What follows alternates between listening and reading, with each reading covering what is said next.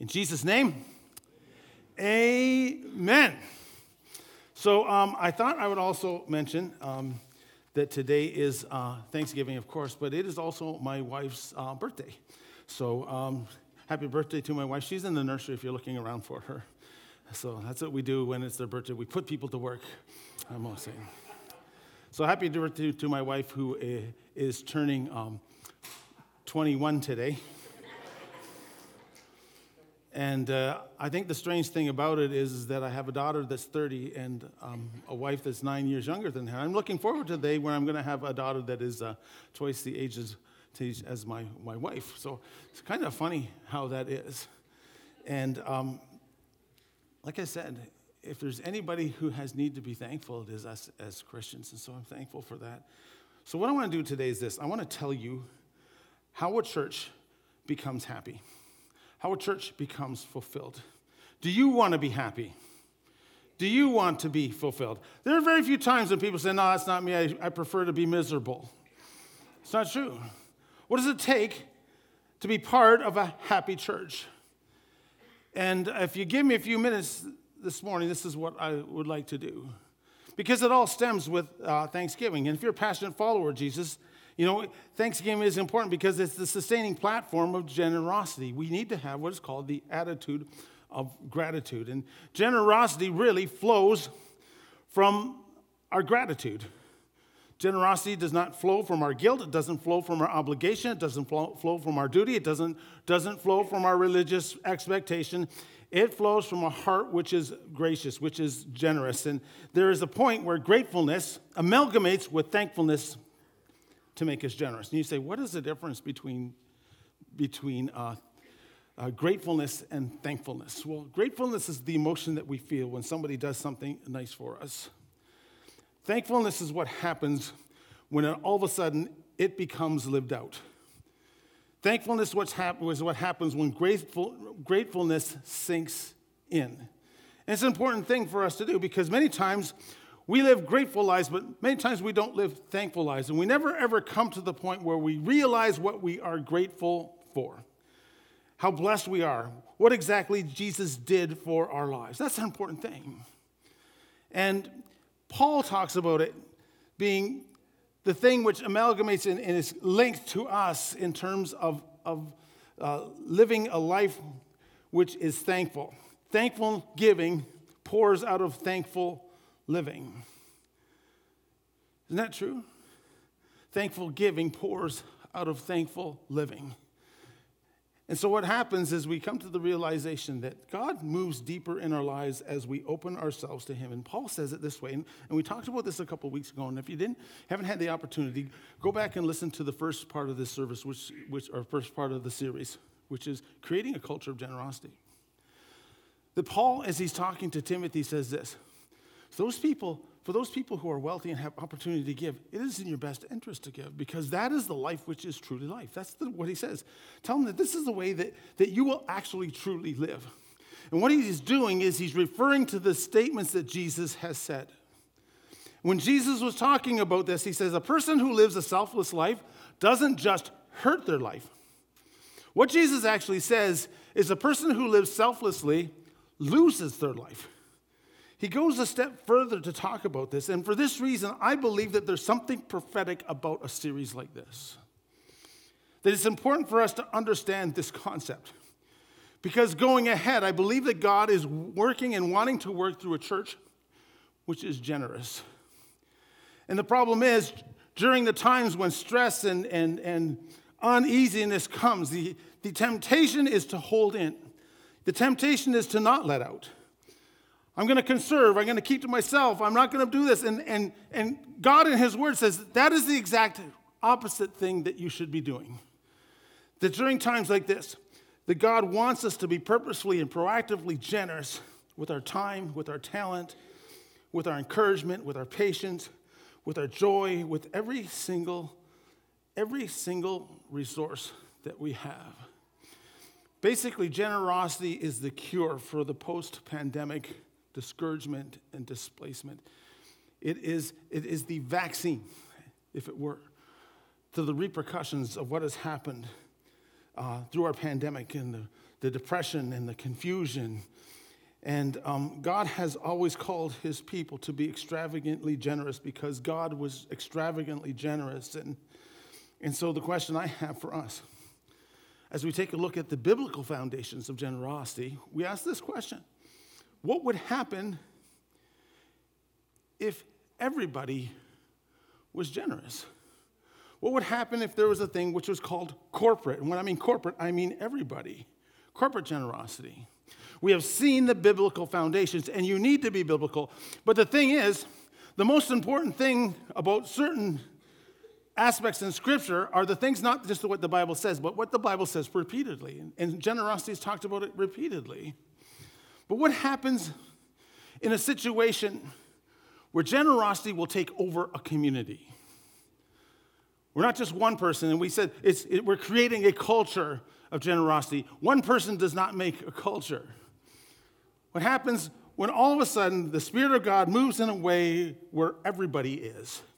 I believe that the impact is exponential. And I think Scripture shows that again and again. There's a scripture in Philippians chapter 4, right near the end as he's winding up. And he says this: I want to thank you for the offering that you had given. Now, the Philippian church was a poor church. And they gave this extravagant amount. And Paul says this. He says, your offering is what he calls, I think it's in the King James Version, a sweet-smelling savor.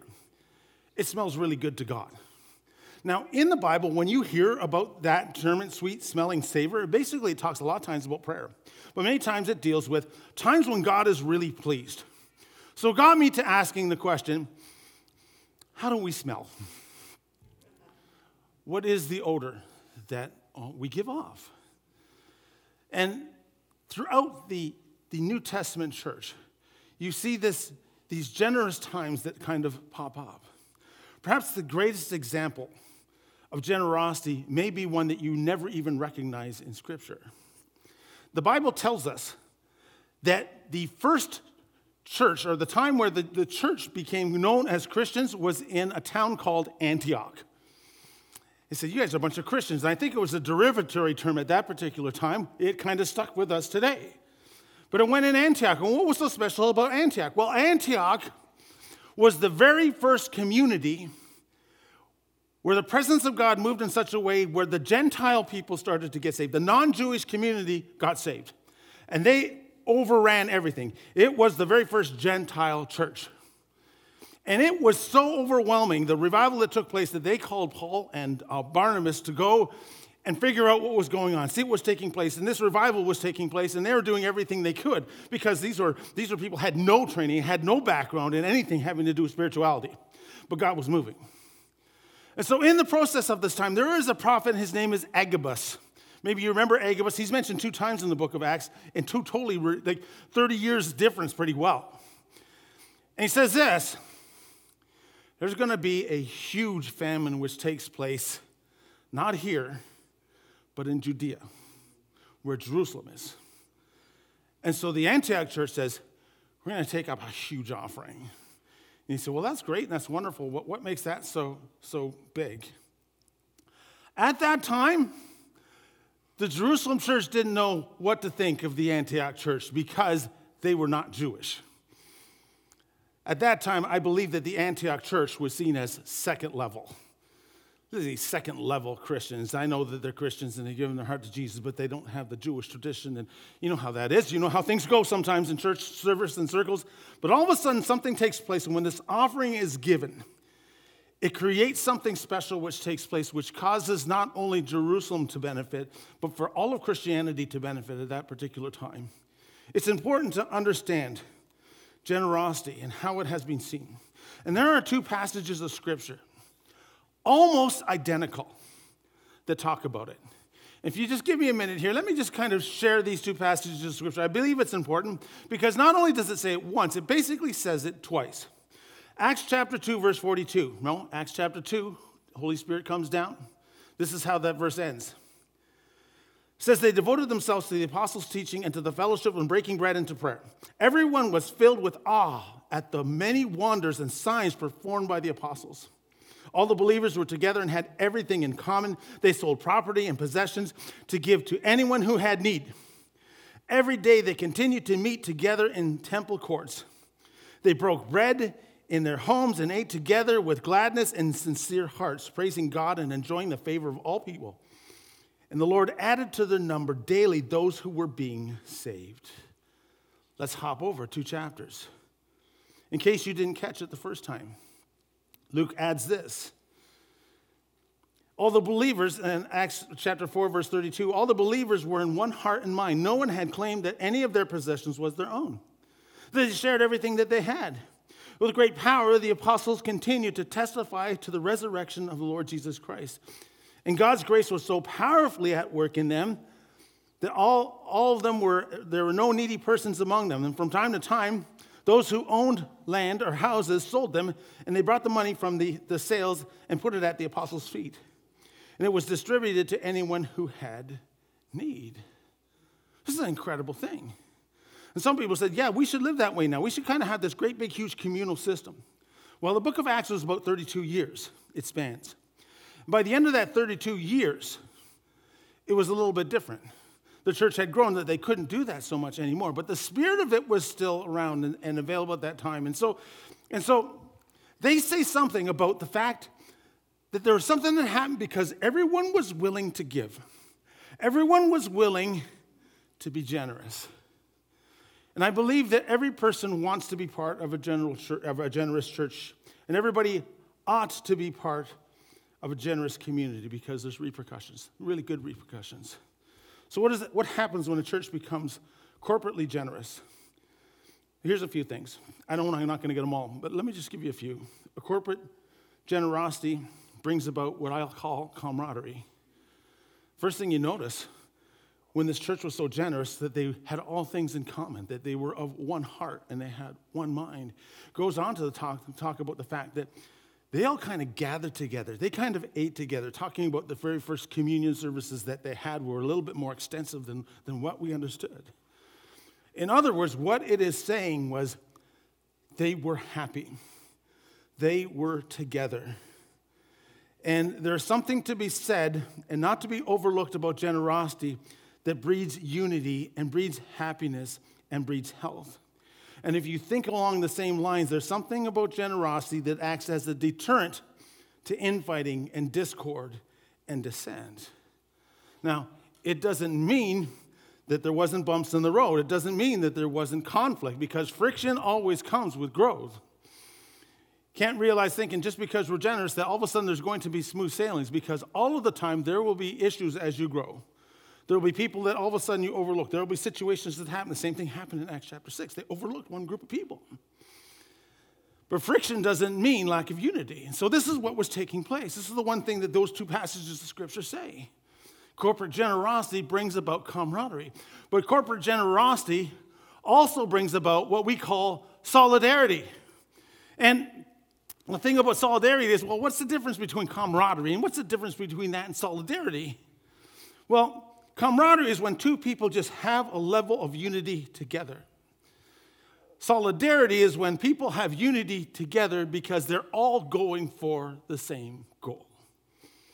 Because it's great to be united, but it is powerful to be united under a cause. And so they were together over something which was important. Last week, Jesus talked about the fact that generosity comes from our heart, and generosity was used to solve the problems of that day. They had a momentum that came because they realized if we're together and we're giving together, then God can do absolutely everything through us. Camaraderie, solidarity. Corporate generosity also brings authenticity. You notice it also says there in Acts chapter, I think chapter 4, it says they ate together with glad and sincere hearts. I think the world is looking for sincerity. I think they're looking for authenticity. I think the church is looking for sincerity. I think that the church is looking for authenticity, because a selfish faith is a counterfeit faith. It doesn't matter how good your preaching is. It doesn't matter how well you worship. It doesn't matter how good your programs run. It runs if you're generous. Allows the presence of God. Authenticity comes, the real you comes out when all of a sudden we just say, I'm going to give. I'm going to allow it to happen. And all of a sudden it happens where everyone does it. There's an odor that comes out. There's a closeness that comes out. But there is an appeal which comes out as well because it's real. Not only does it bring about generosity, generosity doesn't always bring about authenticity. Sorry, folks. But corporate generosity brings about what I call functionality. If you look at this passage of Scripture, and I know that I didn't have it on the PowerPoint, if you get a chance, take a look at the end of Acts chapter 2 and the end of Acts chapter 4. And as you read those passages, there is a word which is used often. Power. Powerfully. With great power, the apostles continued to testify that God's grace was so powerfully at them in work. And there is something that happens when a group of people are obedient and when a group of people imitate this thing called generosity. What happens is the door is open for the Spirit of God to move. And people come to know Jesus. And lives are changed. And people are found at the altar. Because when all of a sudden you begin to do what God wants you to do, then something takes place. And I think God has a hard time working with selfish people. And if God has a hard time working with selfish people, he would probably have just as much trouble working through a selfish church. But when all of a sudden this level of generosity came together in the New Testament church, and I have had, since I was a minister, I've been in ministry for over 30 years, one thing that has continually come to my attention are people who said, why can't we be more like the New Testament church?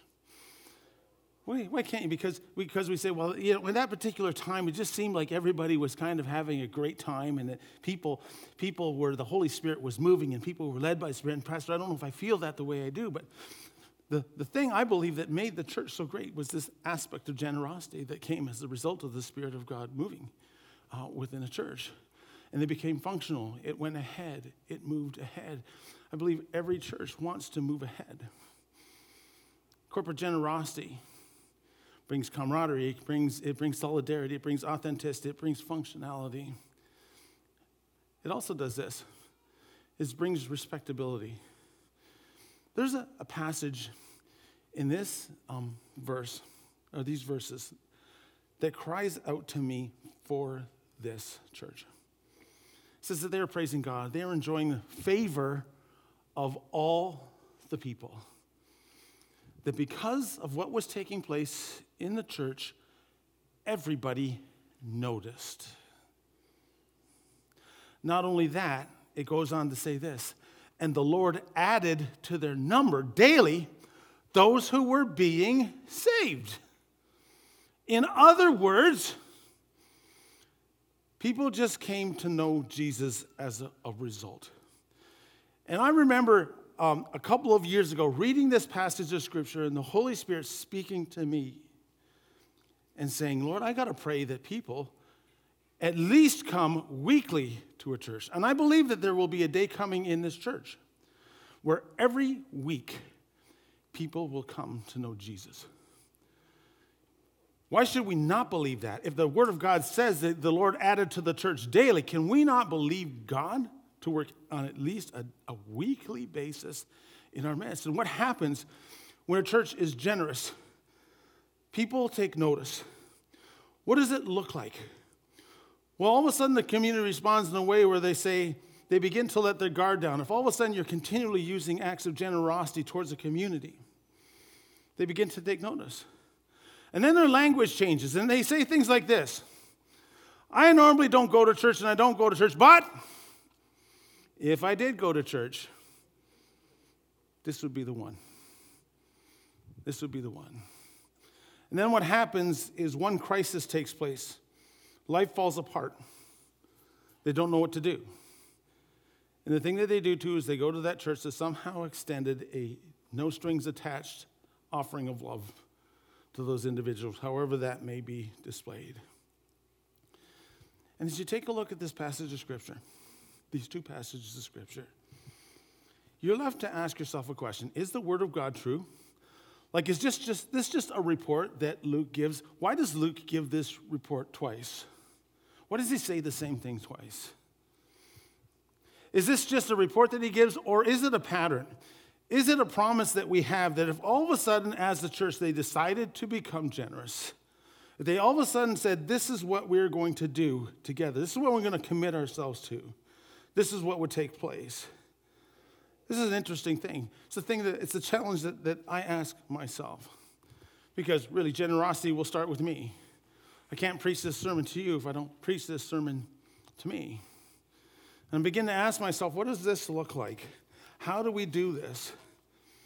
And I said to myself, if a church was going to be generous, I think that they would have to do a number of things. And I suggest to you, if God has challenged you on this, do this. Number one, start without money. Now, I know the very next day, the treasurer is probably going to come here and say, why do you say something like that? We got to pay our bills. But I'll say this. Start without money. Start your generosity without money. Because I'll tell you this. In the history of the church, no church has ever bought a revival. Nobody's ever bought a revival. But every church has gone ahead because they were generous.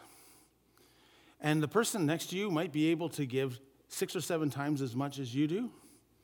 But the other thing is this. They have the same 24 hours to give that you do. If there's anything that is the same in all of us, we all have the same 24 hours, those same 24 pieces of pie that we will choose every day to give those pieces of pie to.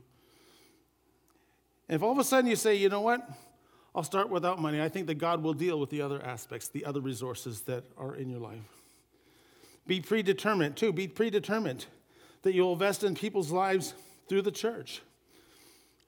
We're trying within the next month to try and do a daycare during the professional development days so that somehow we can serve the community for those people who still have to work when their kids have the day off. Trying to work something like that. We're looking at maybe celebrate recovery. There might be some people who are saying this.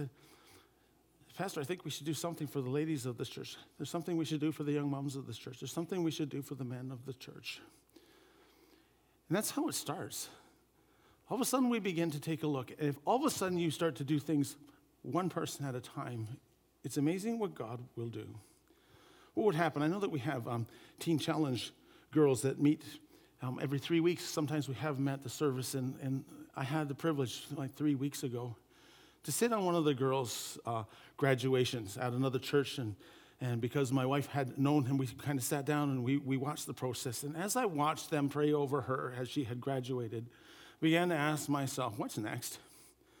How does a person who has been suffering with abuse, suffering through drug addiction, suffering through issues, whatever they may be, that has brought them to that place, what would happen if there was someone in the congregation who said, I'm going to take that person for 6 months. I'm going to say, listen, call me once a week. I want to know how you're doing. I want you to get through. If you somehow get a job, I want to try and be there with you. I want you to sit with me at church. I want you to come over for dinner every once in a while, but I want to make sure that you're doing well. I want to make sure you're not going back to the old world that you were before. I want to make sure that you're somehow cared for. If you do it one person at a time, it doesn't seem to be so great. And if everyone does one person at a time, it's incredible what God will do. It's exponential what God will do. And I believe this with all of my heart. The generosity almost always happens at a grassroots level. It doesn't happen because the pastor said, I got an idea, let's do it. What happens is people are inspired by the Holy Spirit and they come and say, I got this on my heart. Well, go with the dream. I'll facilitate you. A couple of months ago, we had the opportunity and the pleasure to be able to support a family to come from the Ukraine here. And we're so glad, and people gladly gave to it, and people were excited to give to it. But I'll tell you this, it wasn't my idea. I wish I could tell you, say, I had this idea. All these wonderful things happened. I prayed over it, and it became. And sometimes that takes place, but many times it doesn't. There were people who came to me and said, you know what, there's a need here. And I believe, Pastor, that if we give to this, God all of a sudden blesses in whatever way. And this is something which is good. And I said, I agree with you absolutely 100%. And so the wheels got rolling. And God moved, and God blessed, and God worked in this congregation. And we were able to help. We were able to be generous, and through our generosity, other people are reached. Happens at a grassroots level. It doesn't come at a point where the pastor has to do everything. I think that's kind of unbiblical in some respects. I think God works through all of us. And if we take a look at, okay, here's the pastor, he'll do everything, then we'll get nowhere. But I believe that God works corporately, there we go, in a powerful way. And if I can say something which is the best for the last, it is this. This church doesn't have to work at being a generous church, because this is a generous church. I've been in ministry for over 30 years. I've pastored at different churches. And I'll say of all the churches that I've pastored at, this is the most generous. That there are people who give to missions, people who give selflessly, people who give when other people don't know that they're giving. And if there's one thing that I would want to say about attending a church, it would be this. I go to a church which is generous. And when we have a church which is generous, it opens the doors for God to do great things. Amen? Amen.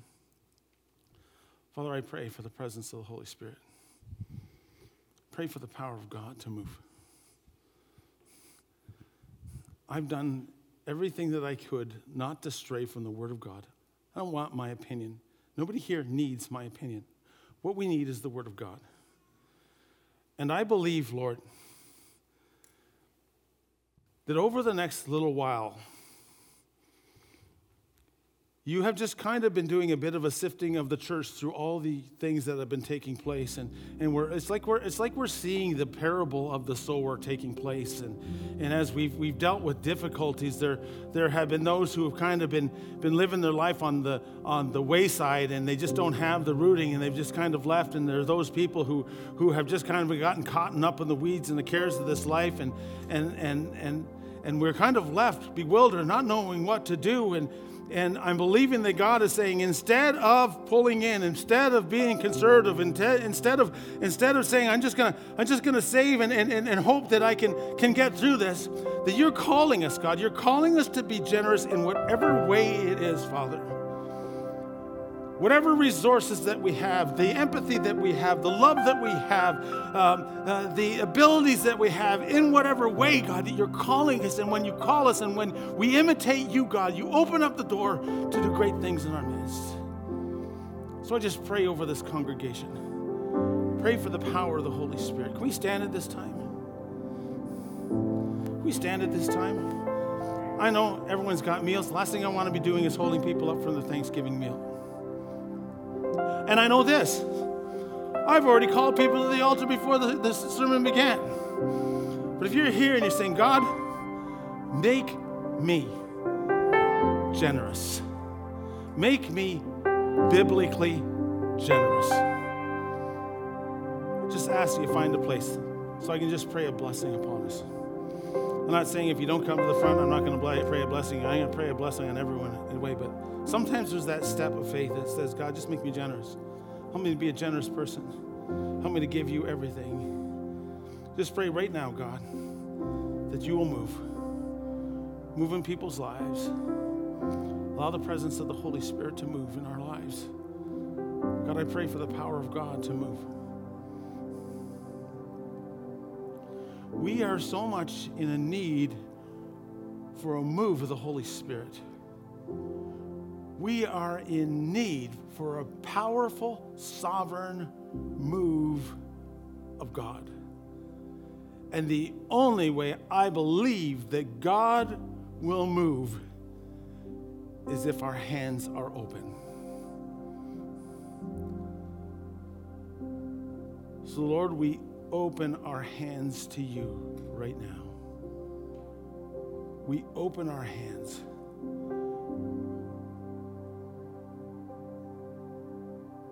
And we say, God, move. Start with me. I don't know what I can do about the rest of the church, but I know that I can be. So God, I just pray, Father, that you will allow us to be a generous church, Father, a church, Lord, that will give of ourselves completely, fully, by the presence, by the power of God. I pray that blessing upon each and every family, upon each and every individual, upon each and every person who might be watching online. We've never even met, but God, I know that you can move as we watch this service online.